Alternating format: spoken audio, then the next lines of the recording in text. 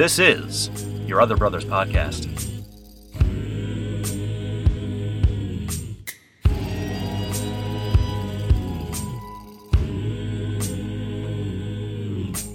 Fear, you're not my lover, you're not my friend, you're not my brother. Oh, and no, there's no room here. There's a vacancy in my heart, but it ain't for fear. Welcome, friends, to Your Other Brothers Podcast, navigating faith, homosexuality, and masculinity together. From a wintry, pseudo-wintry Jewel of the Blue Ridge, my name is Tom, and I'm so glad that you are here. Joining us today from the other side of the state, the city of Oaks, it's our other brother, Ryan. What's up, Ryan? Hey, everyone. And also joining us from the city of Forts, lit up in a fireball of light, it's our other brother, Jacob. Good day, good morning, good evening, good night, wherever you happen to be. Welcome. You covered all the seasons, all the times. All the Very times. good. Very good to have you guys here. We are winding things down, you guys. Can you believe it is December? December 2020. We had our first snow here in Asheville on the 1st. It was a very light dusting, but it was a sign of the times that, wow, we are really at the end of this year. I can't believe it. Yeah, we've already had, I think we had 3 inches of snow a few days ago. So yes, it feels exactly like winter. I feel, I always have to be like, wow, it's so special. We got snow here. And I'm realizing people, in Manitoba listening, they've had snow for like 3 months probably. But yeah, it's crazy to me that we're at the end of this year. Remember when this year was so amazing and full of hope and promise? Here we are at the end. I don't know if this is what y'all were expecting the end of it to look like, but pretty disappointing finale, if I had to say so. Speaking of being outside in the cold, yes.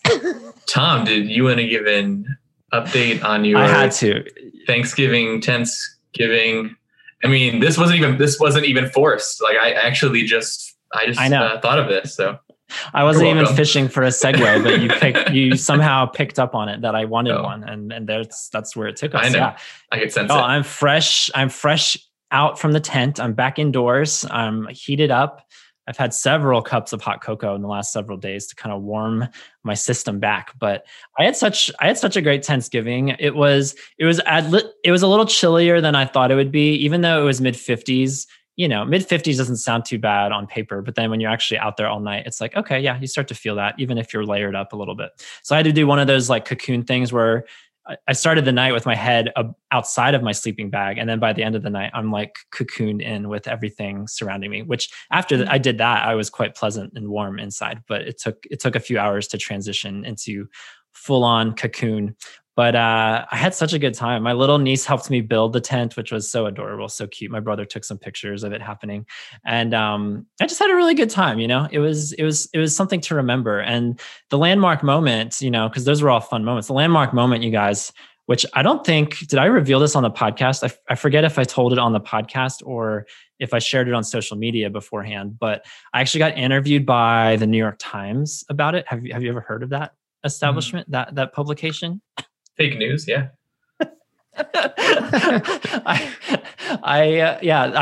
It was so random, and this delighted my soul because I had, like, in the days leading up to Thanksgiving, #Thanksgiving, apparently a freelance reporter for the New York Times saw my tweet about it, reached out to me and said that she was going to do a story about family members sleeping outdoors at their parents. So niche, so specific. Like she knew what she wanted to write about other people also doing, whether they're sleeping in a tent or I don't know, doing whatever kind of distancing over Thanksgiving at their parents' or family's house. But yeah, she interviewed me on Zoom for like a half hour and we talked about all sorts of delightful things. She's in Philadelphia where I was born and raised.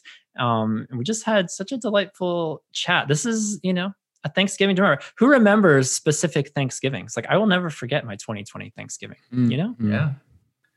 Now, was there a part of you that kind of became sad and maybe even died when you learned that there were enough other people doing what you were doing to actually warrant an article in the NYT? Right. It was like, no, it's not just me. Yeah, no, when I first got her message, I was a little surprised. And even that was the beginning of our Zoom call. I was like, so have you like heard back from a lot of people? And to my knowledge, I was the only one to reach out or to reach back about this particular idea, sleeping in a tent in my parents' backyard. I think that's what I was told. But I like sent her some pictures, and I don't know, I guess she's like wrapping up submitting it, and it could be a thing. By the time this podcast comes out, it might be a thing that exists on the internet somewhere. This article about me or about tents, or I don't even know. I have no idea what her angle is or what the whole spiel of it is, other than I just shared my experience. So we'll see what comes of it. If it's not just like 2 sentences out of 1,000 words, I have no idea. But we'll see. We'll see what happens. So how much of that 30-minute interview did you spend explaining the Enneagram? I don't know if the Enneagram came up actually, Amazing. but we all know my 4-ness. Yeah, I was living the dream. I was living the 4-ish dream because I was bringing suffering upon myself, cold, separate from the house, and desiring all this attention. Like, hey, everyone, please. Which I was going to ask if there was a period of time where you actually considered not bringing a sleeping bag in order to increase your own pain, suffering, increase the suffering quotient. Martyrdom, if that thought crossed your mind of like, no, I should be out there in my Warriors and Scholars underwear, and that's it. To really feel the pain of the if this were summer or maybe even early fall, maybe I would have forgone the sleeping bag and just been like, I'm going to really rough it. But I will say I had a sleeping bag to keep me warm, but because I need to tell you guys the suffering that I experienced. Of course. What I totally didn't forecast was, sleeping on the ground is never going to be like the most comfortable night's sleep you've ever had, right? But when I was working in the woods, because I worked in the woods for weeks at a time when I was working with kids in wilderness therapy several years ago, and I invested in a like $15 sleeping pad from Walmart, which is better than nothing. You can sleep on that instead of sleeping directly on the ground, which is, better than nothing. But is it luxury living? No, it's not. And I've slept on it in the past dozens of times and it's been fine. I've never had any like soreness or any kind of significant issues, but I kind of neglected to consider the fact that my body has been through the ringer this year, specifically my joints and specifically my lower back in recent weeks. And so when I woke up the next morning, I definitely felt some cricks and what's the term? Cricks, right? I felt some cricks. No idea what you're trying to say. Like streams of water. I felt that in my lower lower back, and all the cricks. It took a while. It took a while to get moving, move around, stretch to kind of get things back to pseudo normal again. So if I had to do it over again, I would have invested in more than a $15 Walmart sleeping pad. Like I would have gone for the deluxe model, but that's for next time. Now I know, like if I ever camp out again, I'm going to need something a little more significant. And I think I've earned it. I think I've suffered enough, And I actually know many people who have done the camping with the inflatable air mattress and highly recommend it as a alternative to the ground. See, that's too much glamour for me. I need to have, that feels like I've eclipsed. We're now glamping. We're no longer camping. I feel like I need to still be connected to the ground. I would say if you plug in an electric air pump to blow up your air mattress, that's glamping. But if you blow it yourself, that's good. Yeah. Then that's roughing it. Yeah. But what if you bring one that is powered by a battery? Is that still glamping, or is that a little bit less gray area? You being connected to the grid. You're not like completely Amish, but you're kind of Amish. No, silence. Moving on. I'm going to call that glamping too. Yeah. Okay. If there's electricity to power your bed, then got it. Yeah. I'm thinking of a Parks and Rec episode. I wish Dean were here. I don't know if y'all got into Parks and Recreation, but there's an episode of where Tom Haverford is like camping in the woods, and he's got like everything from Sky Mall, like in the woods, like attached to the generator in the truck. It's like he's got a TV going and a Roomba and his carpeted tent and air mattress, like full on mattress. Yeah, he's got the whole spiel. So that's extreme glamping, but it's for what it was. It was a great experience. I would do it again in a heartbeat. I have no idea. I say that, and I don't know yet what I'm doing for Christmas. So I don't know if this is going to be a Tentsmas sequel redux, but But we'll see. We'll cross that bridge when we get there. Before I ask y'all how your Thanksgivings were, because I am genuinely curious, I completely forgot to tell the people what we're even talking about today, you guys. Jacob, you were so eager to get to the segue about Thanksgiving. It just totally, I was too excited to share as well. So we both share the fault. The only one not at fault here is Ryan, dear sweet Ryan. So what we're talking about today, if you didn't already click on the title and read what we're talking about intentional community. And what we mean by that is the prospect, the concept, the thing that is happening increasingly, I feel, or at least more conversation is being directed toward this idea. The concept of living under one roof with fellow believers. I guess we're talking about it from a Christian standpoint, a Christian lens. But like living longer term, maybe the rest of your life, maybe for years at a time, I don't know, but not just like living, not just shacking up for 3 months, like this is more of a commitment kind of thing. Intentional community. So that's what we're gonna be talking about with our very special guest, Peter Vok. Like I am excited to talk to this guy because he has made the rounds. He's been on other, we won't name names, but he's been on other audio establishments, let's just say, in our arena. And he's written some articles and he's spoken at Revoice. He's done a lot of things. And so we're going to talk to him in a little bit. I'm excited for him to stop by and we're going to get to hear what all he's got cooking up in this realm of intentional community. So it'll be great to hear his perspective. And the other audio venues are friends, not rivals. Don't take that the wrong way. Right. We're all friends here. We are all for sure. But now that we got that out of the way, now that people know where this ship is going today. Ryan, Jacob, how were y'all's Thanksgiving? Did y'all sleep in a tent? Did y'all do anything memorable this year? I did sleep on a mattress on the ground. That was kind of like camping. Yeah. I went to my sister's house near Atlanta, and she and her husband and her 3 kids were there, and then my parents drove down also. So it was a very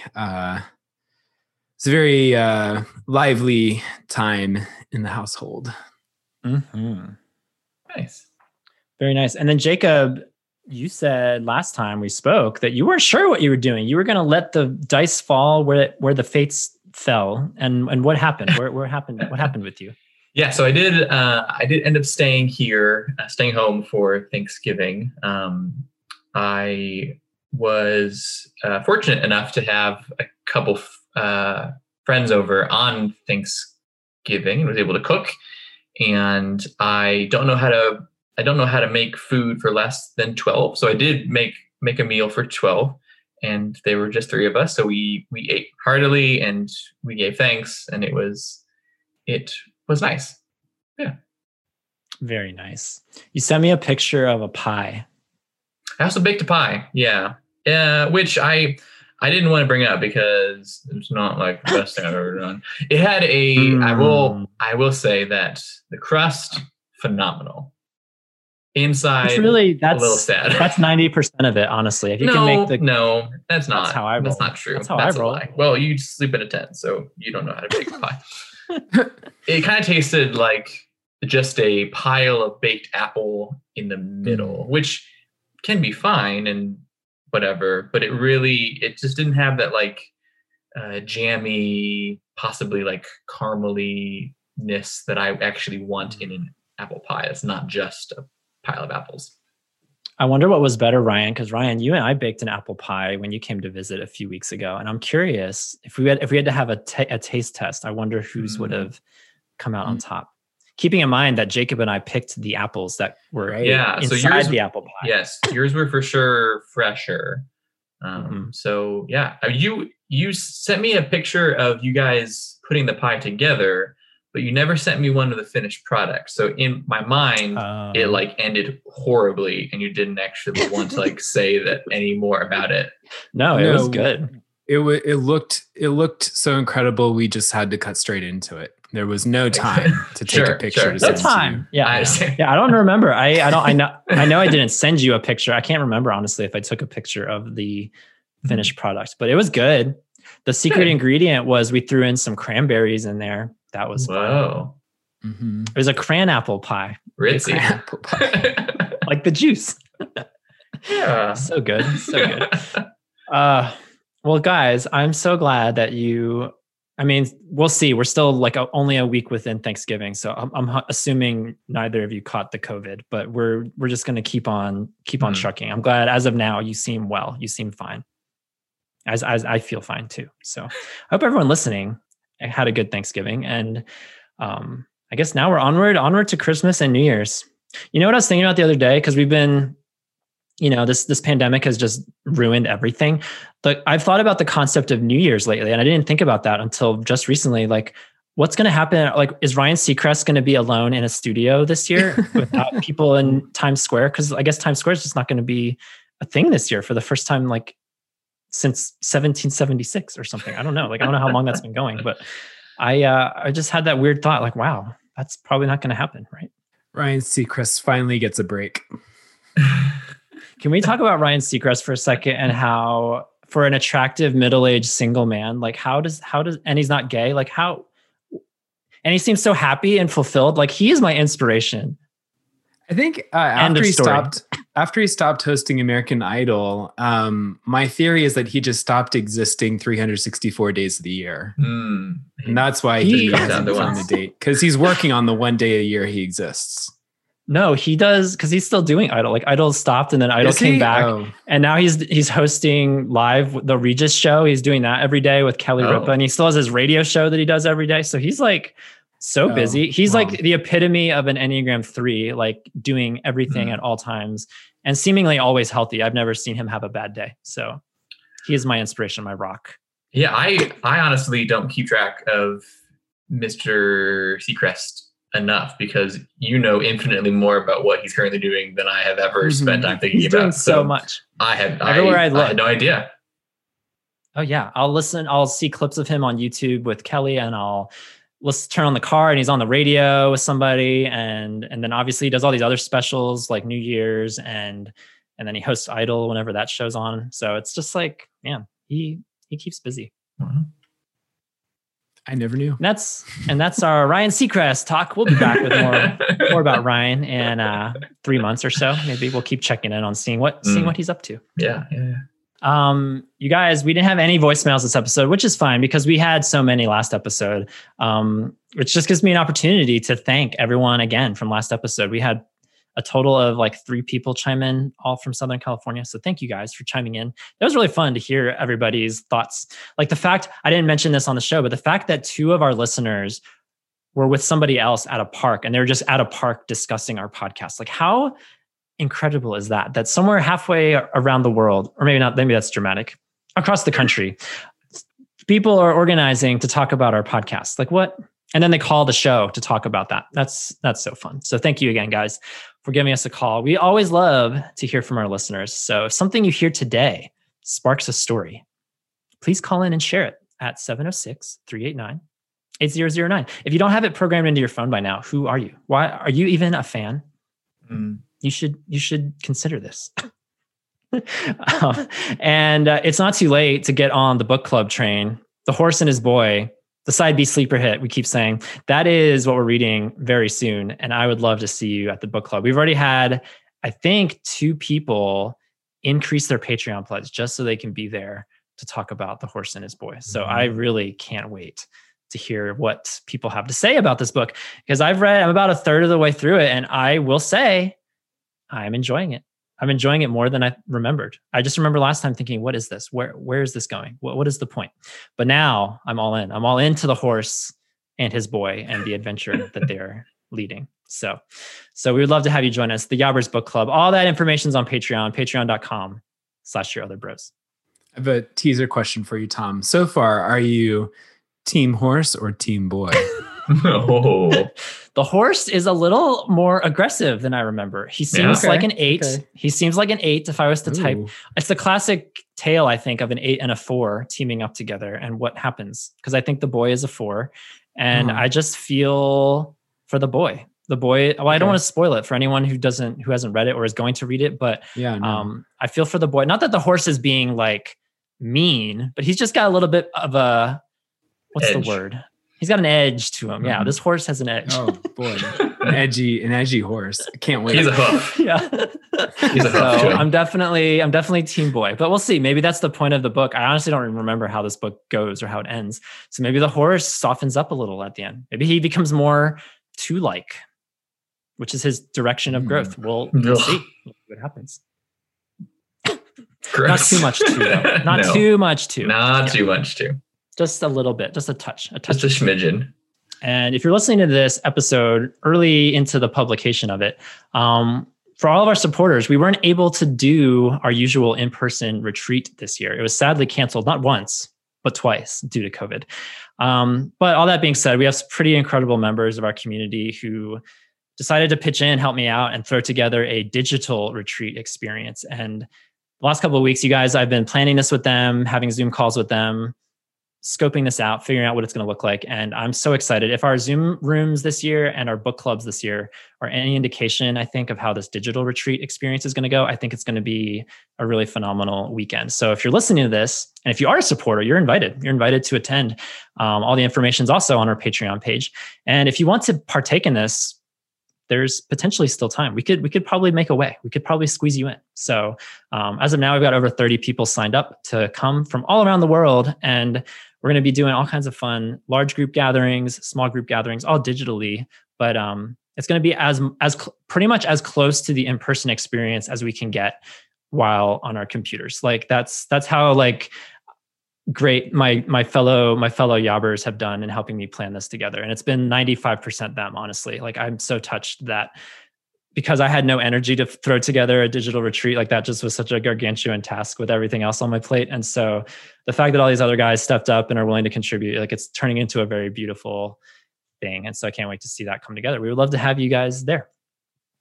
Which brings us to today's sponsor. And today, since we're basically talking about cults, we're talking about cults today. Let's just be real. That's the topic. True. How to get into a cult and never leave. Because in order to get into a cult, you have to drink the what? The Kool-Aid. No, we don't take branded sponsors. Kombucha. No, we're taking the fruity sugar water. Thank you. We're taking flavor enhanced water as our sponsor for this episode because you can't, like I said, you can't join one of these shindigs. You just can't without drinking it. So drink some fruity flavored sugar water today. And thank you for sprinkling your goodness all over this episode. Now, while I don't often like to rain on the parade of the sponsor, is it not true that the flavored water drink is not what gets you into the cult? It's actually what ends up getting you permanently out of the cult, right? We're not splitting hairs kind of where here. that comes from is that like once you drink the flavored water, that's actually you leaving the cult. Jacob, this is a classic case of you overthinking everything. Just let it be. I'm the one who overthinks things. Just let it be. Mean, either way, the flavored water is still like moving units, right? Like selling packages. Yes. So, flying off the shelves. That's true. Yeah. That's true. It doesn't actually affect their business model. I just wanted to make sure how it connected with the episode made sense to all of our listeners who are very familiar with cults. So I just wanted that to be clear. Right. If you're listening and you A, joined a cult or B, are in one, tell us how much flavored drinking water you've had so far. Wow. If you've yet to take that out of the fridge, what's the status? To be clear, I guess now that we're joking and laughing about it, I'll put out a disclaimer. I do not actually, for people who cannot read sarcasm over the digital airwaves, I am not actually calling what he's doing a cult.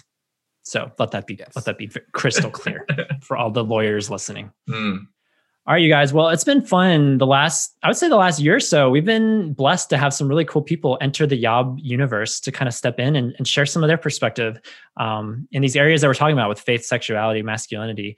And so a little while ago, Peter reached out to me and we had a great talk, and it was cool to just kind of hear where he's coming from. And he's made the rounds on a lot of, like I said earlier in the episode, he's been on other podcasts, and I'm sure you can click around and find him pretty easily. And I'll let him share where you can find him. But yeah, let's welcome Peter.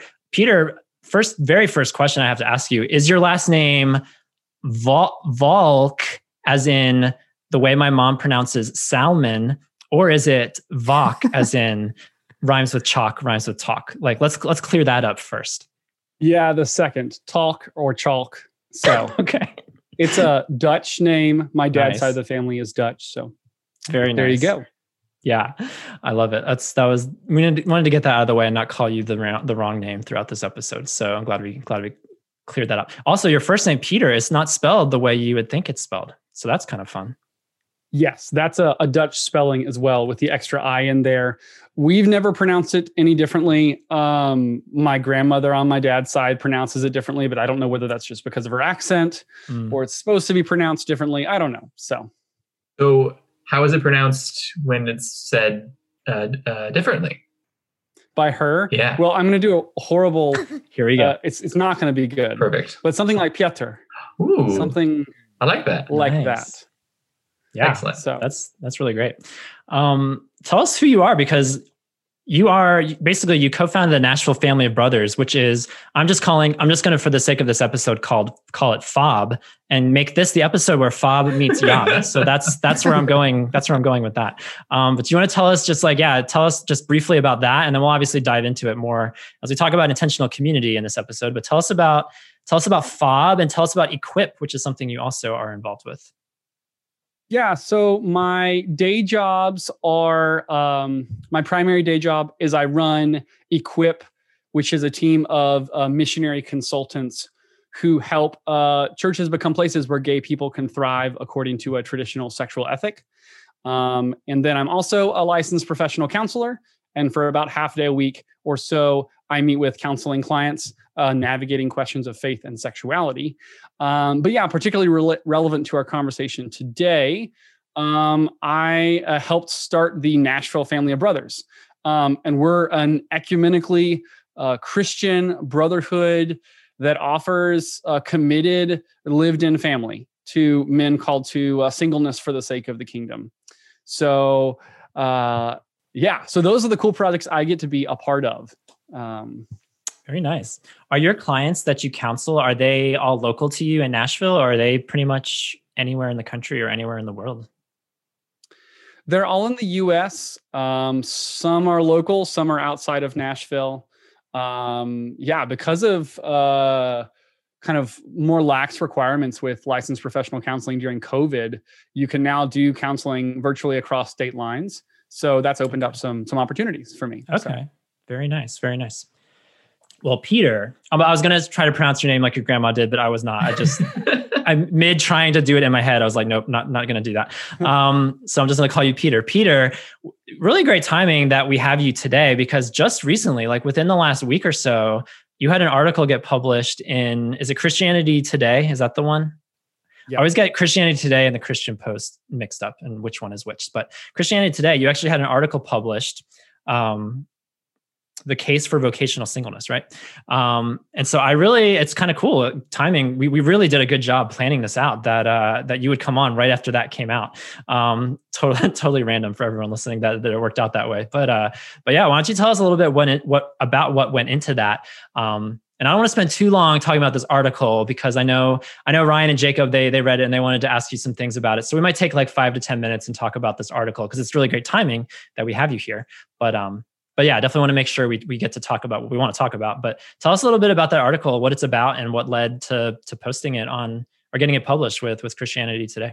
Yeah, so the article talks about the need for discernment in the church between marriage and celibacy. So inviting every Christian young adult to ask God whether he's calling them to singleness for the sake of the kingdom or Christian marriage. And then talking about the need for better teaching in our churches about vocational singleness, the kind of singleness that Jesus and Paul talk about in Scripture, that I would define as kind of a lifetime a calling to singleness for the sake of the kingdom. And yeah, I'm just giddy, honestly, that this article happened and that it's getting shared a lot. I checked, as people like me do, who are not a big deal and who are trying to claw our way up to having some healthy impact on this world. I've been checking CT's website, every 3 hours to see if I've gotten kicked off of the front page yet. Yeah. Yes, exactly. And I thought I had finally, after a week, not on the front page anymore. Well, maybe because we'll post a link to that article in the podcast episode description. So if anyone hasn't read it or if they're curious to check it out, they can click on it. So maybe if our listeners click on it like in a flurry, then maybe it goes back to the front page. We'll see. Yeah, let me shamelessly plug that. Part of the reason why I hope to write this article and hope to get it published is I'm really trying to get a book published about these topics. Okay. And book publishers were not sure if there was an interest in this. So the more that you guys share and like this article, the easier it is for me to convince, somewhere like InterVarsity Press, that this book is not as much of a risk as they thought it would be. So yeah, share it, like it, comment on it. Disagree with me on the ideas in it. That's okay too. All press is good press. Yeah, start some conversations. Yeah, so that was a great article. You talk a lot about what vocational singleness frees us to do. Like it frees us to go out and serve people more and build the kingdom more in ways that coupled people aren't available to do. And I think all that's really important. I'm just curious, so I don't want to leave the conversation there, however. Like I want to think more also about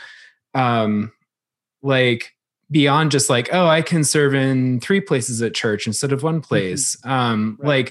What does vocational singleness, what do you see it freeing us to be beyond just freeing us to do? Does that make sense? Yeah. So I think the what are we that's uniquely beautiful is I think a preview of the new heavens and the new earth, a preview of the new Jerusalem, a preview where this time where none of us will be married, yet we will have all of the love and family that we need. And that's part of what Jesus talks about, I think in Matthew 20, somewhere in those verses, in response to a woman's, a religious leader's question about some woman who had been married and divorced, 7 times, and who will she be married to in heaven? And Jesus says, none of them. There will be no marriage, sex, kids in heaven. Well, new kids. So why that is meaningful is because, I think particularly today, it's easy for the average Christian to look to romance and marriage and believe that those will give us belonging and love and safety. And if we're just rich enough or smart enough or pretty enough or clever enough, then we can get a spouse. Mm-hmm.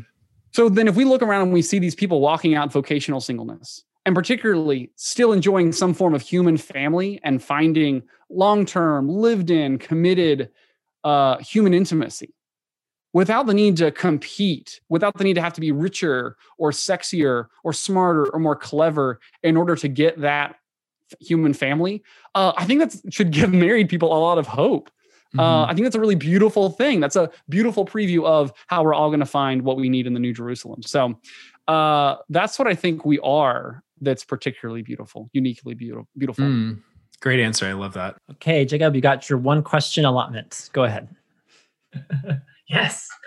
Yeah. So, okay. So we actually did an episode on singleness a few months ago, and talked about that how we might know if we are called to lifelong singleness or marriage. So my question for you is that, say you have a Christian who feels as though that they have been called to Christian marriage, but they don't end up getting married for, say, another 10 years.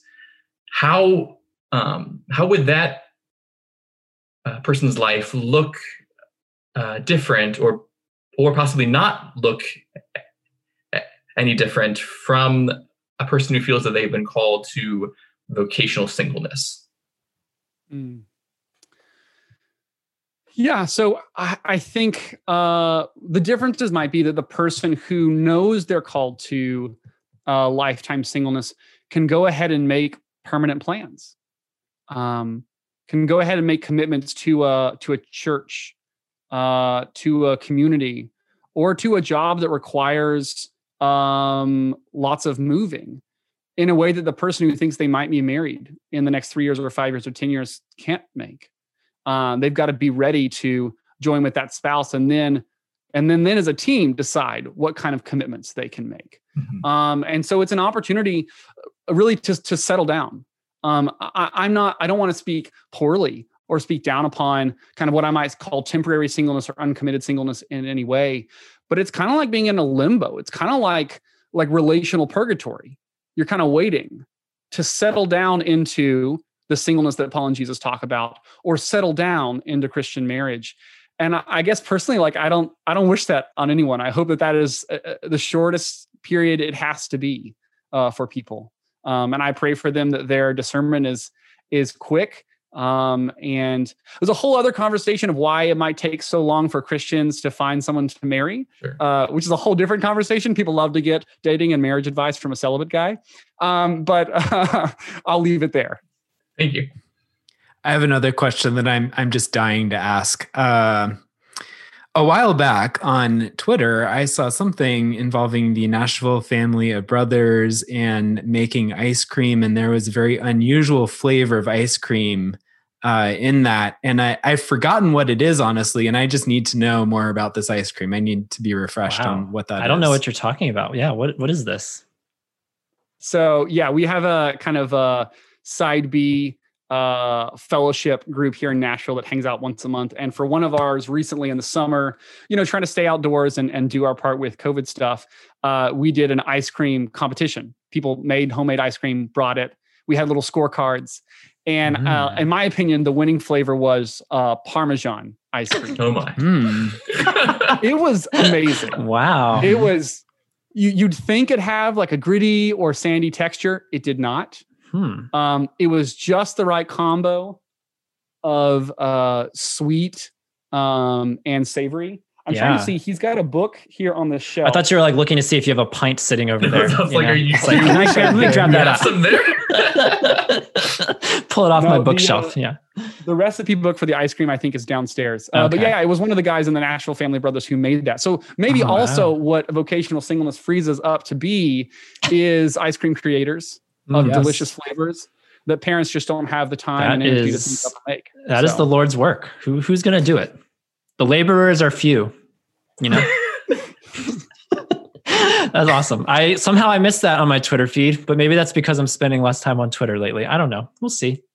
But Twitter can be exhausting, so that's okay. It's like a necessary evil for, if you're trying to write a book, if you're trying to market yourself in any kind of way, it's like, I feel resigned. Like I have to let out an exasperated sigh every so often, because it builds up after all that exposure, but you got to do what you got to do.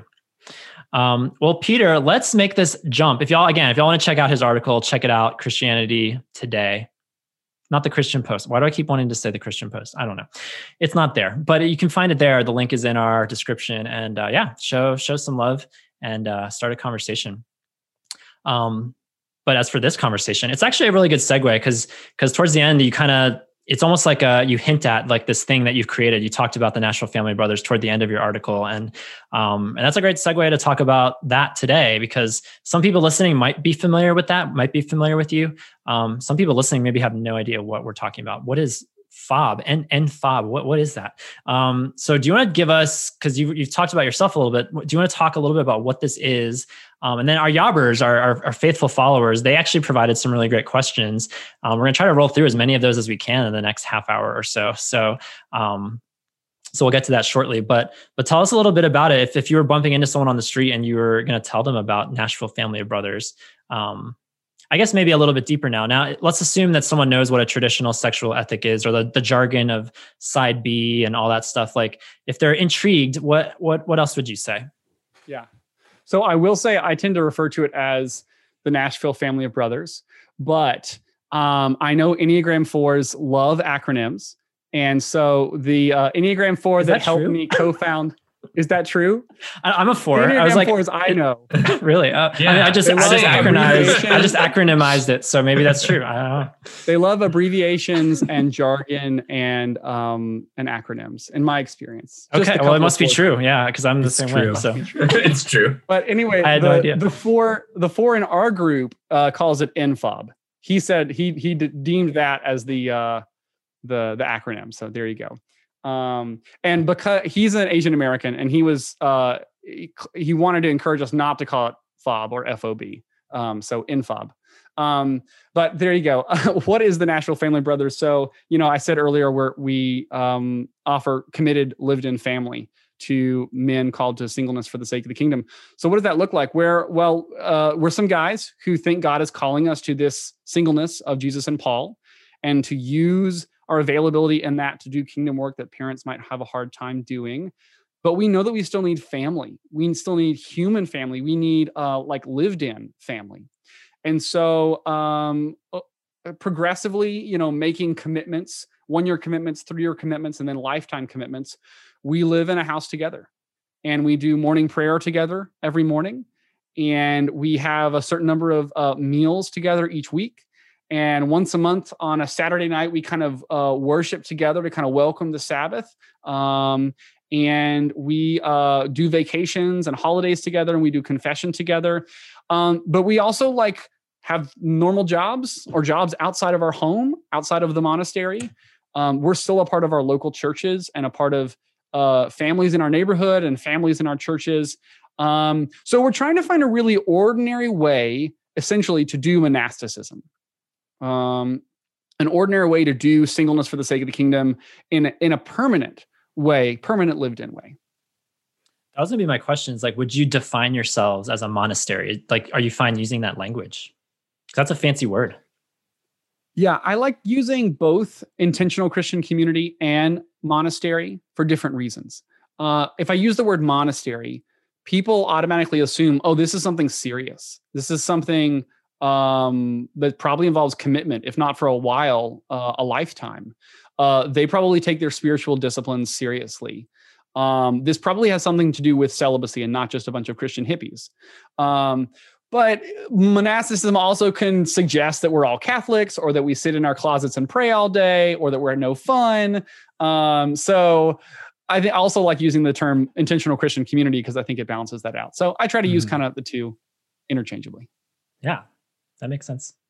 Yeah, I visited a monastery a couple years ago in what city? Right outside of Charlotte, and Belmont Abbey, if anyone's familiar. But I went there a couple years ago because I was intrigued just by the concept of it. And when I checked out their website, they welcomed anyone to come for personal spiritual retreats for a couple of days at a time. And so I was like, you know what? I'm going to go and see what all the hubbub is about, because I keep hearing about monastic communities. They're popping up all over the place. Maybe not all over the place. Maybe that's an exaggeration, but I'm hearing more about it, let's just say, primarily with your community there in Nashville. But I checked it out, and it was, I mean, this was hardcore, monks walking around in robes and waking up at 5 a.m. to pray. And then again, multiple times in the chapel, I don't know, 5 or 6 times a day to do that. And it was, and everyone lives there. So, I mean, it was a legit experience. So I'm sure it'll make its way into one of my future books that may or may not be, a thing someday. We'll see. But I'm intrigued by it, and I have some experience with intentional community, not nearly as much as you do. But so I might lend some insights into this as well. But Ryan and Jacob, I want to toss it over to you guys. Do you have any we're just hitting the ground, not running? We're fast walking. Do you have any logistical questions about NFOB as fours like to call it? What's the entry process, onboarding? How do people join?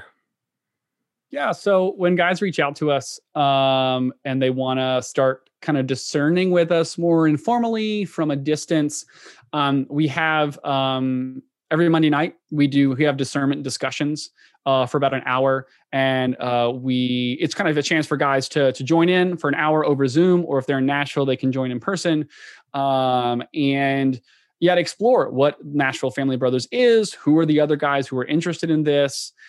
We've been reading through different books about vocational singleness and intentional Christian community as kind of jumping off points for conversation. And then we have like retreats, hangouts once every couple months that are an opportunity for guys to get to know each other in person.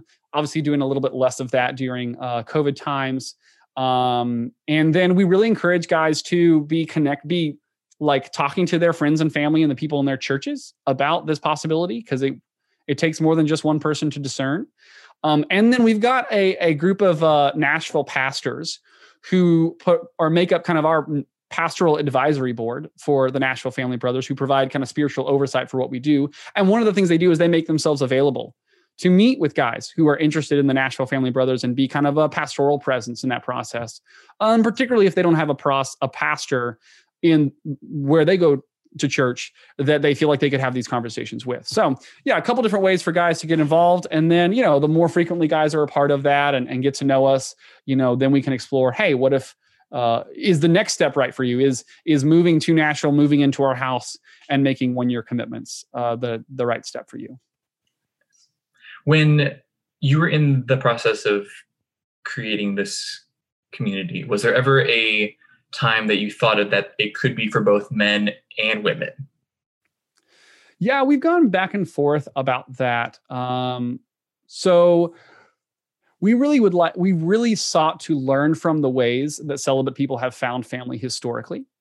And so a lot of our early process was researching how was this done in the early church? How was this done over the past 2,000 years? How is this done today in different traditions, Christian traditions? And pretty consistently, they are single-sex communities for a variety of reasons. I think for us, particularly for the level of kind of healthy intimacy that we're seeking with each other, with the people in our community, when we have straight brothers, that might not be helpful for them to have that depth of consistent community with women if they're in our community in the same house. I don't know, maybe not. I do know that, as when I floated the idea of having a co-ed kind of community with the Nashville pastors that oversee us, they've been suspicious, doubtful of that. But I will say the con of not having women like in our community is God made all of us to have meaningful relationships with people of the same sex and the opposite sex. Yeah. And I need to have women in my life in healthy ways. And so, one, we're praying that God would raise up a Nashville family of sisters that we would have more formal ties to. Yes. Infos. Foss. We've joked for years, or I've joked for years about having Your Other Sisters website as well that can conjoin with what we're doing. But that's the 10-year plan. We can pray for that too. Yeah. And we do also want to be kind of the seed for a larger experience, the nucleus of a larger experience of intentional Christian community in Nashville. So there's definitely some married people with kids, some single mothers with kids who are our friends and who do life with us, and who eventually we hope will all move into the same neighborhood and we'll be a part of each other's lives, even if we don't live in the same houses. So, yeah. I mean, I was very intentional when we talked, because Peter, you and I talked like a couple months ago just to kind of get to know each other a little bit. And part of me wanted to start asking you a bunch of questions. And I asked you a few just to kind of get some baselines, but part of me just wanted to save it for the podcast, assuming that you would not be rejected by me and come onto the podcast. So I'm glad that you're finally here now. We're able to work this out. But that was like one of my first questions when I started hearing about it and started digging into the website and then talking to you and now preparing for this podcast was like, okay, who's allowed to join? Like, is it a men versus women thing? And then when you get down to men, is it like, are you only attracted to the same sex? Are straight people allowed in? Are there even straight people who want to be into this? And then figuring out how, like, the optics of it, because I can see it like being a negative thing either way. Like if you were co-ed, like I could see why people would have problems with that, because then they think something shady's happening. But then if everyone in the monastery or in the monastic community is attracted to the same sex, then that could also raise eyebrows. Like, okay, what's going on there? If they're all attracted, are they attracted to each other? What is that? And so I'm curious. Yeah. Just like, I guess just to focus that question a little bit, like what's the size, the scope of your community right now? And am I right to assume that it is all men who identify as gay or same-sex attracted, or do you have any interest from straight brothers, or I'm just, I'd be curious to dive into the demographics a little bit about also like young versus old. I don't know. I'd be curious to hear what you've experienced. And how long has this been going on, by the way? I don't know if we said that. Yeah. So we started this project about 3 years ago. And right now there are 3 of us who have made commitments at one level, either 1 year or 3 year commitments, and are living in the house. There's 2 more guys who are actually moving in the next 2 or 3 weeks, who have, placed their tickets, so to speak. And then on Monday nights, we have about 10 guys that have been coming regularly for the past year and a half to have these discernment discussions and joining us for these retreats. And we've got another, 5 to 10 who drop in every once in a while and who are curious, and may get more interested in the near future. Our community is for any man, any Christian man who feels called to singleness for the sake of the kingdom and believes this might be the place for them to find family, to do that well. So it's not just for men who experience same-sex attraction or men who are gay. Definitely some of us are. I'm gay. But that's not everybody who has discerned with us or who is interested in the Nashville family of brothers. It's tricky. I mean, we, in our kind of like what we share on social media, we don't lead with the fact that a lot of us are gay, not because I'm ashamed that I'm gay, but that it just gets exhausting dealing with you're a bunch of gay guys living together. I get tired of those questions. And I don't want it to diminish from the testimony of what we have to offer, which is we are following Jesus, and we're willing to permanently give up dating, romance, marriage, sex, kids for the sake of leveraging all our availability in that to do kingdom work. Because we really just believe Jesus is who he says he is. So I want that to be the message that people take away. Yeah. I don't know what kind of backlash you're talking about. This is like the easiest thing to broadcast, to talk about in Christian circles. I have no idea. You must be doing something wrong if you got backlash. Yeah. I don't know what you're doing, but we're doing something great, apparently. Well, I want to roll through as many of these questions as possible because our Yabbers put out some really good questions because I think a lot of people are just curious, and I'm really curious just to get your perspective from someone leading a monastic community. I guess that's the first question is organizationally, like who's in charge? Like, are you in charge? Are y'all equally in charge? What's like the politics of it, if that's the right word? So, like good Protestants, well, not all of us who are interested in the Nashville Family of Brothers are Protestants, but many of us are. We do not have a human leader. We have a piece of paper that is our leader. And so we have worked on a community covenant for the Nashville Family Brothers. It's very detailed.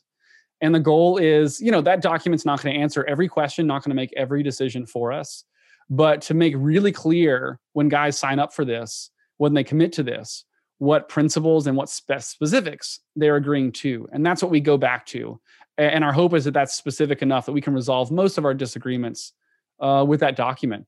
And then we will have some brothers who are kind of like stewards of the Nashville Family of Brothers, who are chosen by brothers to do just kind of the practical work of the community. The making sure that our meals are happening and our prayer time is happening and that we're having good conversations about accountability and to make sure that we're taking care of our finances well and all those kinds of practical things.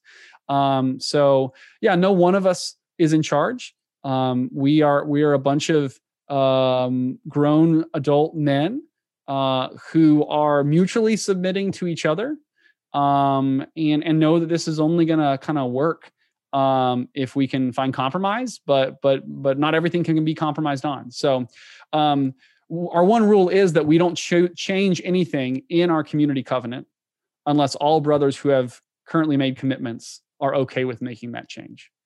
So it's not a majority rules kind of thing. It's based on unanimity. Gotcha.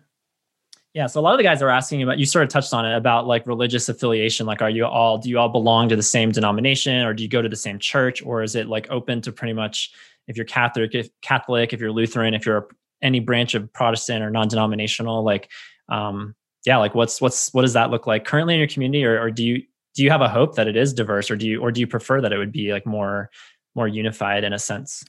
Yeah. So once we have everybody moved in next month that's currently doing this deal together, we'll have guys in the house who are Anglican, who are PCA, Presbyterian, who are Southern Baptist, who are non-denominational. And we've got guys who are discerning, who are Messianic Jews. We have had guys who have discerned who are Catholic, guys who are Church of Christ. So there's a lot of variety. So we are ecumenically Christian. The only theological statement that people have to agree to is the Nicene Creed. And in our community covenant, we have kind of an Eastern Orthodox translation or statement of the Nicene Creed to be as ecumenical as possible. And then we have kind of a plain language description of what do these claims in the Nicene Creed really mean. Other than that, men don't have to agree with all of the other claims made in the community covenant about sexual ethics or about what vocational singleness is. They just have to agree to follow it. So the only thing that men have to agree to believe is the Nicene Creed. And then that Nashville kind of pastoral advisory board that I talked about that oversees us, they're also from a variety of denominations. Right now we've got an Anglican priest, a Catholic priest, a PCA pastor, and a Church of Christ pastor who are providing oversight for our community. It sounds like the beginning of a joke, like a Catholic priest, an Anglican priest, a Presbyterian pastor. Welcome to a bar. They oversee a monastic community. Yeah. There you go. And the joke follows from there. I like it. So another Yabber question. They wanted to know what the pros and cons of a community living with fellow single celibates are versus living with married couples or even living with families, married couples with kids. And you sort of mentioned earlier, like you had this vision maybe of someone living down the street or in the same neighborhood. Are you ever open to that being under the same physical roof, or is it kind of something distinctive and special that you see for your particular community, that it's just single celibate men under one roof? And then maybe if you zoom out, then you start to see other elements of the church and people around you. But yeah, what are pros and cons and maybe things that you wrestled with, like coming to figure out what the Nashville Family of Brothers even was? Yeah. So, I mean, in college and since then, I've been the third wheel of a lot of couples. And so I know what's beautiful about that. And I know what can be painful about that. And so when I started reading about different ways celibate people have found community and heard about kind of living with unrelated nuclear families or living with biological family, I just, on a gut level, I always was like, that feels like a consolation prize. That doesn't feel like my first choice, but it feels like if I have to, I'll do that. Because I always felt on the outside in a space where the other people are more deeply committed to each other than they are committed to me. And then I can be committed to them. We wouldn't be equally yoked. And that, at least for me, and maybe this is based on my emotional wounds, that always left me with a feeling of insecurity. How much can I really trust the community I'm getting here if it's not committed, or if at the end of the day, if a choice had to be made, there wasn't be much struggle on who they chose over the other. That's not a feeling that sits well with me. But I tried to kind of resist that gut level feeling. And actually in the beginning of this whole Nashville Family Brothers project, like 4 years ago, I was talking to anyone who was interested in doing any kind of intentional Christian community in Nashville, and were Christians. And consistently, but I knew I needed something committed, something permanent. Consistently, what I got from the Christian married people I talked to was, oh, that sounds nice, for a couple of years. But we would need the flexibility to get out of it, if our family needed to. And I don't know, that at least in a practical sense, that made pretty clear what my fear was, they will never be as committed to me as they are committed to each other. And that the only people I could find that were interested in establishing a community that involved commitments, long-term or lifetime commitments, were other people who thought they may be celibate for a lifetime. So. Yeah, I think, I don't know from experience, but from what I've seen, maybe like that model of, being the third wheel, but like in a good way. I mean, maybe that works for some people, but I think it's rare, and also like it can't be the only option, right? Like it can't be like the more options we have, the more models we have, the better off we're going to be. Agreed. Yeah. Yeah. And I don't mean to poo-poo those who are in that kind of a situation, and that's really working for them. I just knew that wasn't what I was called to. And I hope that there was another option. Mm-hmm. I was going to say the third wheel, if you're on a tricycle, that works, right? But that's maybe it's very stable. Maybe. Triangles, the best shape. Yeah, triangles are the best shape. Yeah, exactly. Yeah. So if you can find 3 people, yeah, exactly. Yeah, I'm really curious because there was a time in my life where the idea was floated that I could live with a married couple, and I was entertaining it. It ultimately never happened, but I was wondering what that would look like, because inherently, yeah, I would consciously know that they are committed more to each other than they are to me, just like you said. But that's not to say that they didn't love me and that they didn't want me to be a part of that house. So I think it's just, case by case basis, like figuring out what's right for you. One of our brothers, Marshall, asked for a lot of so some of these questions are sprinkled in are from him because he currently lives in an intentional community in Maryland. And I've visited him multiple times, and he's lived with married couples and families. And he's our oldest author contributor in his 60s now. So he's been around. He's lived in all sorts of places, coast to coast by himself, with married couples and families, and now living on this like farm with 10 people. Like I haven't been there to visit him yet because of COVID, but I definitely want to check that out one day and see what he's got brewing up there, because it looks very, very fascinating. I think it looks like simultaneously it like tugs on both sides of my heart, because it tugs on this side of me that wants to have a sense of security longer term. But then maybe it's just this season of my life, I'm so like overwhelmed by the concept of lifetime commitments, or even just like 5-year like a 5-year commitment for me is 50 years to anyone else, pretty much, I feel like. And so the idea of like making that kind of commitment and seeing the same people every day and that's a little daunting. And so I'm really curious to hear what, I don't know how this lands with people, because I feel like and maybe this will change the older I get, maybe this is something I'm hungering more for, or maybe the older I get, I'm like, you know what? I like having my space. I like having my own place to go, as long as I'm connected, down the street, or at least at a local church, certainly. But I know this is something that is gaining traction. More and more people are talking about the idea of monastic life communities in our little side B SSA gay Christian world. So it's fun to be able to flesh all this out with you. Yeah, I mean, the question go ahead. I was going to say the question of kind of commitment, and like, is this level of commitment really necessary? Is like a lifetime community really necessary? And I get like it means closing doors. It means giving up some other opportunities. It means, if it's really a lifetime commitment, even when I doubt whether I made the right decision, I stick with it. That's scary. It means expecting that at times there will be regret. What do I do with that when I feel that? But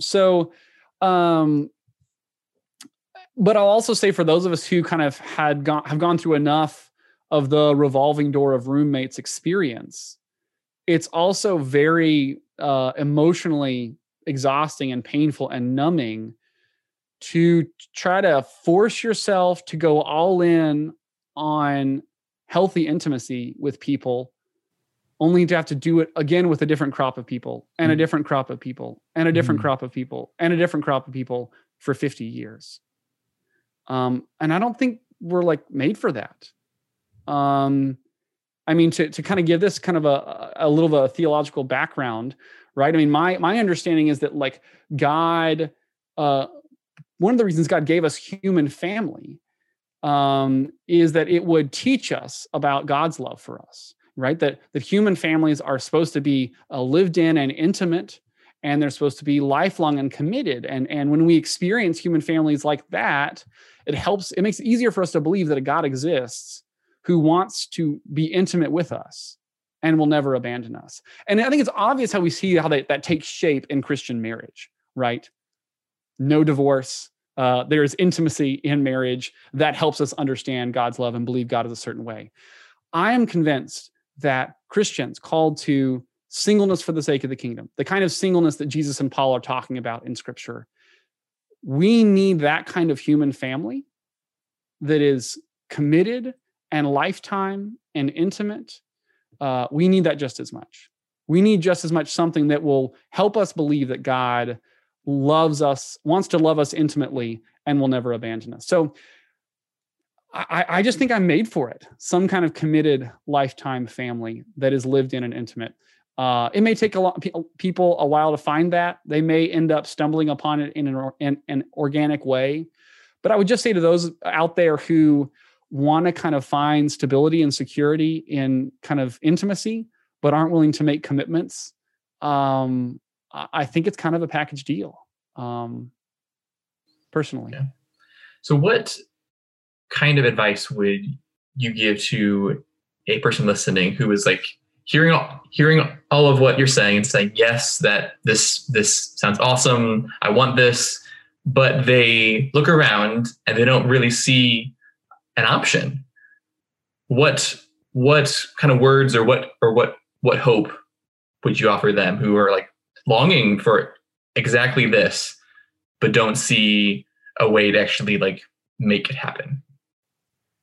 Yeah, so I kind of went to what my Anglican priest with that same question 4 or so years ago. I said, hey, I think I'm called to this kind of singleness for the sake of the kingdom for a lifetime. I know I need human family. What do I do? First he said, well, you probably already know this, but you probably won't find that family you need here at this church. And I doubt you'll find it at any church in Nashville, which I'm really thankful he was honest about that. And then second thing he said was, monasticism is the most common way that celibate people have found family historically. It's been the greatest source of theology in the church, been the greatest source of evangelism in the church, been the greatest source of social justice in the church. So you should give it a chance. And then he like challenged me to try to start something in Nashville. And he said, listen, it's there are monasteries. There's a monastery he's connected to out in the Southwest somewhere that's got like 100 people in it now. And it was just 2 guys for a decade. And so he said, just go do something. Find someone or a couple of someones who are willing to do something for a year and then build on it and make it more formal. So I guess that would be my advice is, if you can move somewhere where something like this already exists, then do that. If you can't do that, then try to start something. But listen, I think people have moved cities for things much less important than lifetime human family. So I don't think any job is worth never having lifetime human family, personally. So I don't know. I challenge people to think about when they're 60 and they're looking back, what decisions will they have wished they made? Mm-hmm. Yeah, it's funny because I've lived from California to Wisconsin to North Carolina. I've always moved somewhere for people. Like I hear all the time people moving because of jobs. And I guess that's what normally happens. Right. But I've always moved for people, like every single place I've ever gone as an adult, it's always been for the people. And so that's just a priority I've had, is just to always be somewhere where there's good people. And ideally that'll be a singular somewhere that doesn't change for several years, not necessarily the rest of my life, but maybe, and we'll see what happens. But yeah, even as you're talking about all that, I'm, because this topic pricks a lot of things inside of me, because I don't know that I would have necessarily used the language of intentional community several years ago, but it's definitely something that was akin to what we're talking about today, of getting a couple someones, kind of like you said, like how you just simply put it, like find a couple someones. And that's what I did. I found a couple someones, and for a little while it was great. It was good. And then it was even great. And then I think because it was never like fleshed out, like because there was nothing written down, I think that's where it then became a gray area of like, what is this? So I think if I could do that over again, I probably would have done some more paperwork maybe and seen what happens. Cause I'm definitely, when it was good, it was great. And I loved it. But one of Yaber's questions, which we'll get to shortly, is like, what do you do when you've been burned and when you've been wounded in the past, especially in community settings? Like, how do you open yourself up to that again? Because I feel that, probably not as much as maybe other people do, but I also don't want to negate my own pain, because I have wounds too. And so I'm curious how you would answer that, but Ryan, do you have something before we jump onto that, like something separate from that first?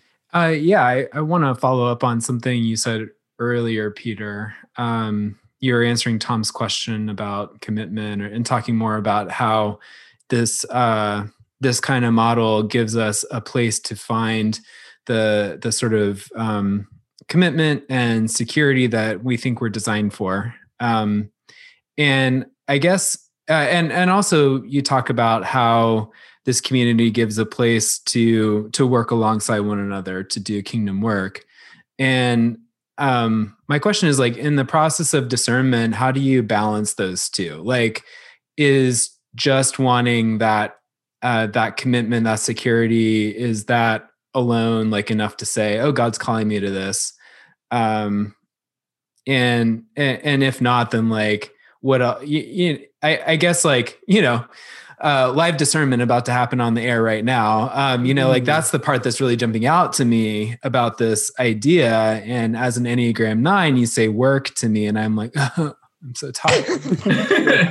So yeah, like, what would you say to that? Right. So, so briefly, I'd say that, we don't expect guys to go from kind of 0 to 100 or 0 to 60 instantaneously. So a lot of guys, their first reason for connecting with the Nashville Family Brothers or exploring a different kind of intentional Christian community is like, I need family in order that I can pour out of my fullness and serve others. And so often kind of the leaning more into leveraging one's singleness for the sake of kingdom work may come later. And that's true for a lot of guys that we have discerning right now. They know that eventually where they need to get to is a place where they're leveraging their availability for that. But it's patient conversations about what kind of kingdom work are they called to do? Mm-hmm. What's that context? What does that look like for them? Right now, we're reading the book Kingdom Calling by Amy Sherman, which is a great book about kingdom work that I'd recommend people read. And that's a whole other conversation about what exactly is the kind of work that God's calling us to for a season or for a long time. But yeah, I think it's hard to imagine doing like laborious kingdom work when we're lonely, or particularly in the time of COVID. A lot of us are feeling even more disconnected than normal from community. So I think we need to kind of meet our needs for intimacy first in some ways, and only in that place of health, then we can really figure out what kind of kingdom work is God calling me to. So, yeah, it's a unique time to have this conversation with you during a worldwide virus that has locked everyone inside and separated us and closed down churches and all kinds of community shutdown items. And so then the people who have nuclear households, they're doing maybe not great, but they at least have other humans to look at, versus someone like me who lives by himself. Actually, we all live by ourselves now, don't we, Jacob and Ryan? It's like y'all used to have roommates, and now it's like we're all living the single, lonely life. Not that we're lonely. I mean, maybe, but for the sake of this conversation, we'll just say we're all lonely. I wanted to close this podcast though with a negative followed by a positive. So like the negative things that people were concerned about, wanted some answers for, is like kind of what I was alluding to earlier. Like, if you've been wounded in the past, like, do you have any advice, or do you have any personal just encouragement for people to open themselves up again? Like, why should they try if it's only going to end in more rejection and pain? And then totally unrelated to that, but I wanted to sandwich this in there because I'm sure you get this question. I'm sure it's come up, but like the concept of like, what do you do if you have a monastic community like this of men who are attracted to men, and one develops a sexual physical attraction for another? Then like, is that written down somewhere? Is that addressed? Like what's the procedure for that? So I know those are two completely different things, but no worries. I'd love to just hear your thoughts on those things. Yeah. I'll address I'll go to the first one first, which is, the pain of being hurt by others and abandoned by community. And how do we get back on the horse and try this again for something like the kind of community we're discussing here? Getting hurt by other humans that we do community with is unavoidable. So I think what makes a difference is whether or not in the midst of the fight, before the fight, after the fight, when we're at separate rooms, whether you're worried that this means you won't see each other in 6 months, or whether no matter how much we fight, they're going to be there 6 months from now. I think that makes a big difference. That should be how Christian marriage works. God has joined us. And no matter what we do, in God's eyes, we are together. And so as long as we're, setting aside kind of taking advantage of people, as long as we're having kind of disagreements, honest disagreements, but we're getting angry in them and we're hurting each other, but we're going to keep at this. We're going to make this work. you don't have to worry about me running away. I think the same should be true of the human family that those in vocational singleness find. So I'm sure there have already been times, and there will be more times when those of us guys in the Nashville family of brothers will hurt each other. But hopefully what the difference maker is, I'm not worried that they're going to run away. They're not worried that I'm going to run away. And that makes the hard conversations a little easier. And then that gives us a chance to make it right down the road. And then the other question, what do we do if two guys are gay, or at least someone is gay, experiences same-sex attraction, they're drawn to another brother? What do we do with that? So, I mean, as you guys probably appreciate on this podcast and in y'all's community, like we as humans need intimacy. The way to honor God with our needs for relationship is not to avoid people or run away from humanity. It is to lean into deep friendship with, I think, many people, at least multiple people at the same time.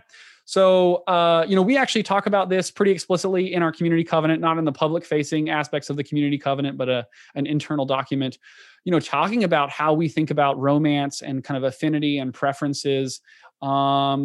And we don't encourage people to be afraid of or avoid people that they're drawn to, or even if there's mutual attraction, we don't think that they should kind of shun each other or live in fear. We do think that they should live into healthy friendship with more people in response to an experience of romance. If you're particularly drawn to one brother, what does it look like to continue friendship with that brother, but lean even more so into friendship with the other brothers? Because at least in my experience, when I've got kind of a powerful experience of romance, it's probably because I've been only trying to meet my intimacy needs with one person, and probably in some unhealthy ways, as opposed to trying to meet my intimacy needs with many people in healthy ways. I think somewhere in your question, you might have asked kind of, do guys share with each other if they have these attractions? I say I often share. Honestly, with other guys if I'm drawn to them, because for me, like hiding that makes me feel less than in friendship. And so it seems like if I believe that this friendship is going to continue in healthy ways, it seems like it's the best thing for me to share. If the person reciprocates, then we're aware of what the risk is there. We're able to talk about accountability and bring other brothers into that conversation about accountability and process that honestly. And then if the other person doesn't reciprocate, then that destroys all of my fantasies and makes it easier for me to move on. So so that's good. But I'll say one of the things that we have particularly been talking about recently in the Nashville Family Brothers is, what does it look like to lean into friendship with those I don't prefer, with those I don't have an affinity for, and in a healthy way, again, not shame laden, but in a healthy way, be wary, be aware of the risk of the friendship with those I prefer most. So yeah, it's not about running, it's not about fear, but it's about an honesty of where am I most drawn to and what are the possible risks there. And hey, these guys that I'm least drawn to, they're still images of God. They're still brothers in Christ. Why am I not leaning in there? And might it do me some good to intentionally lean in with those guys? So yeah, that's how we have some of those conversations in the Nashville Family of Brothers. Yeah. I want like a whole podcast episode on that last point of like leaning into relationships with people you don't feel that affinity or attraction toward. Yeah, I was going to comment on that because we were hinting at that actually in our last episode. Our last episode we were talking about attraction and the people that we're drawn to. And then there was a segment of that conversation because the concept of attraction, we could take that 12 different ways, and I'm sure we will in the future because there's so many levels and sectors of attraction. But that was one concept we definitely touched on in the episode was, what about the people you're not attracted to, but you're still called to love? Like we're called to love every human we come in contact with, but like, what does that look like practically and in a monastic living situation where you're looking at them every single day? Like that's something worth, exploring in the future, I think for sure. Cause I'm more mindful of that than ever. Yeah. Yeah. I would be curious to talk about it more. I think it's helpful to talk about preferences or affinity instead of romance sometimes because it's a little less loaded. But one of the things we've got a lot that we've kind of written and thought about on this particular topic. So I actually would love, maybe offline we can continue conversation, and maybe online continue more conversation. But one of the things we believe is that if we had Jesus's eyes, we would not prefer any brother over another. There's different things that are beautiful about each brother and amazing and awesome and image bearing about each brother, but we wouldn't actually prefer, sum total, any one brother over another. So what does it look like to remind ourselves that when we prefer one brother over another, it's because we are looking at them with broken eyes. And then what does it look like for us to offer that to Jesus and then lean into friendship as if we already had like resurrected eyes, as if we could already see the image of God in each of these men fully. Easier said than done, but that's kind of some of the theological underpinnings that are encouraging us. Yeah, I mean, I've been so aware of that concept. I know we have to run. We're already at the end of this conversation, but that's something I've been keenly more aware of in the last, I would say, year, maybe 2 years, is like analyzing. I don't know if you're into StrengthsFinder, but in StrengthsFinder, intellection is one of my top strengths, and it's the fancy way to say thinking about thinking. Like I'm constantly analyzing why am I doing this? Why am I feeling this? Why? Like, and the concept of why do I have the friends that I have? Like, what's the common thread? Why am I drawn to these people? And then other people who I'm not drawn to, why am I not drawn to them? And is that okay? And is it not okay? And to be able to see, I like how you phrase that, because I think on some level, not entirely, but on some level, I see something in my friends that I want for myself. And so like my brokenness latches on and I want whatever they have, or I just want to like more of it, be around it, whatever. But like, what would it look like? Yeah. If I just was able to step away, take a deep breath and love people, whether I have this natural affinity, natural attraction, whatever phrase, whatever word you want to use, like that's a challenge for sure. That's definitely not a thing that happens overnight, but hopefully every day we become more like Christ. That's the goal. That's the objective, right? Yeah. And I want to be clear. I'm not talking about kind of downvoting those that you do prefer. You find beautiful things in them because you're seeing more fully the image of God in them. That's good. Yeah. What I'm talking about is particularly upvoting those that maybe we don't prefer and leaning into those friendships while we continue to lean into the friendships with those that we have affinity for. Yeah. Well, I hope you decide to come back one day. It would be awesome to like continue a conversation with you sometime, because I feel like we tried to hit as much as we could and we answered as many questions as we could, Jabbers. So maybe we'll dive deeper into that concept and some other things that come up in the time to come. But yeah, in the meantime, Peter, I'm so glad that you got to talk with us today. It's been great. Yeah, thank you for having me. If any of y'all listening are interested in learning more about the Nashville Family of Brothers, feel free to reach out, whether because you maybe want to explore this for yourself, or if you want to start something like this where you're at and you want to, talk through that and brainstorm. I would love for, Asheville Family of Brothers and a Gainesville Family of Brothers and a Colorado or Denver Family of Brothers to pop up. So would be happy to talk about that with anyone who's interested. Yeah. And we'll go ahead and post your links in the episode description as well. So if people want to click around and learn more about you, they can do that. But yeah, thanks for coming on, Peter. We really, really appreciate it. Yeah. Thank you, Peter. Yes, thank you. Thanks. Man, it's so good to have outsiders come in. I love that. It was so great when we talked to Bill Henson. Talking to him was so fun. Jacob, when we talked to your brother a couple times, he's been on the main show once. He's been on the spin-off show a couple times. Although I don't see him as much. I don't see him as much as an outsider, quote unquote. He feels more of an insider now. But nonetheless, people who are not actively blogging or appearing on this podcast with your other brothers, it's great to have their perspectives, and it's definitely something I hope to see happen more often going into 2021 and beyond. Great conversation with Peter. We would love to hear y'all's thoughts on intentional community. Head on over to yourotherbrothers.com/podcast. Find the episode 71 post on intentional community and share a story, share a question. If you have questions, if you have concerns, if you're intrigued, if you're scared, if you're wounded, you can, whatever your state is as a result of this conversation, I would love to hear your perspective and your story. If you've lived in a previous intentional community, I guess if you lived past tense, I guess it didn't go well. Maybe, is that right to assume? I don't know. Or yeah, if that's something you're seriously considering or you're just super intrigued by, or if you're in one now. I mean, I mentioned earlier, Marshall, our dear own Marshall is in one now. I would love to hear your story. So please share a comment. We had some good comments on the last episode on attractions. So that was encouraging. And we will definitely have to bring Peter back and talk more about how do you love people who are just odious or, or maybe you're just indifferent to them. Like there's nothing naturally that makes me drawn to you, but I'm going to love you and spend time with you and do it anyway. Like I would love to talk more about that. With lots and lots of real world examples and actual names. We were going to name names for sure. Yeah, name and names. So stay tuned for that. Who do you find repugnant? Yeah. Yeah, that'll be fun. And again, thank you to our sponsor, Flavored. What was it? Flavored sugar water, something like that.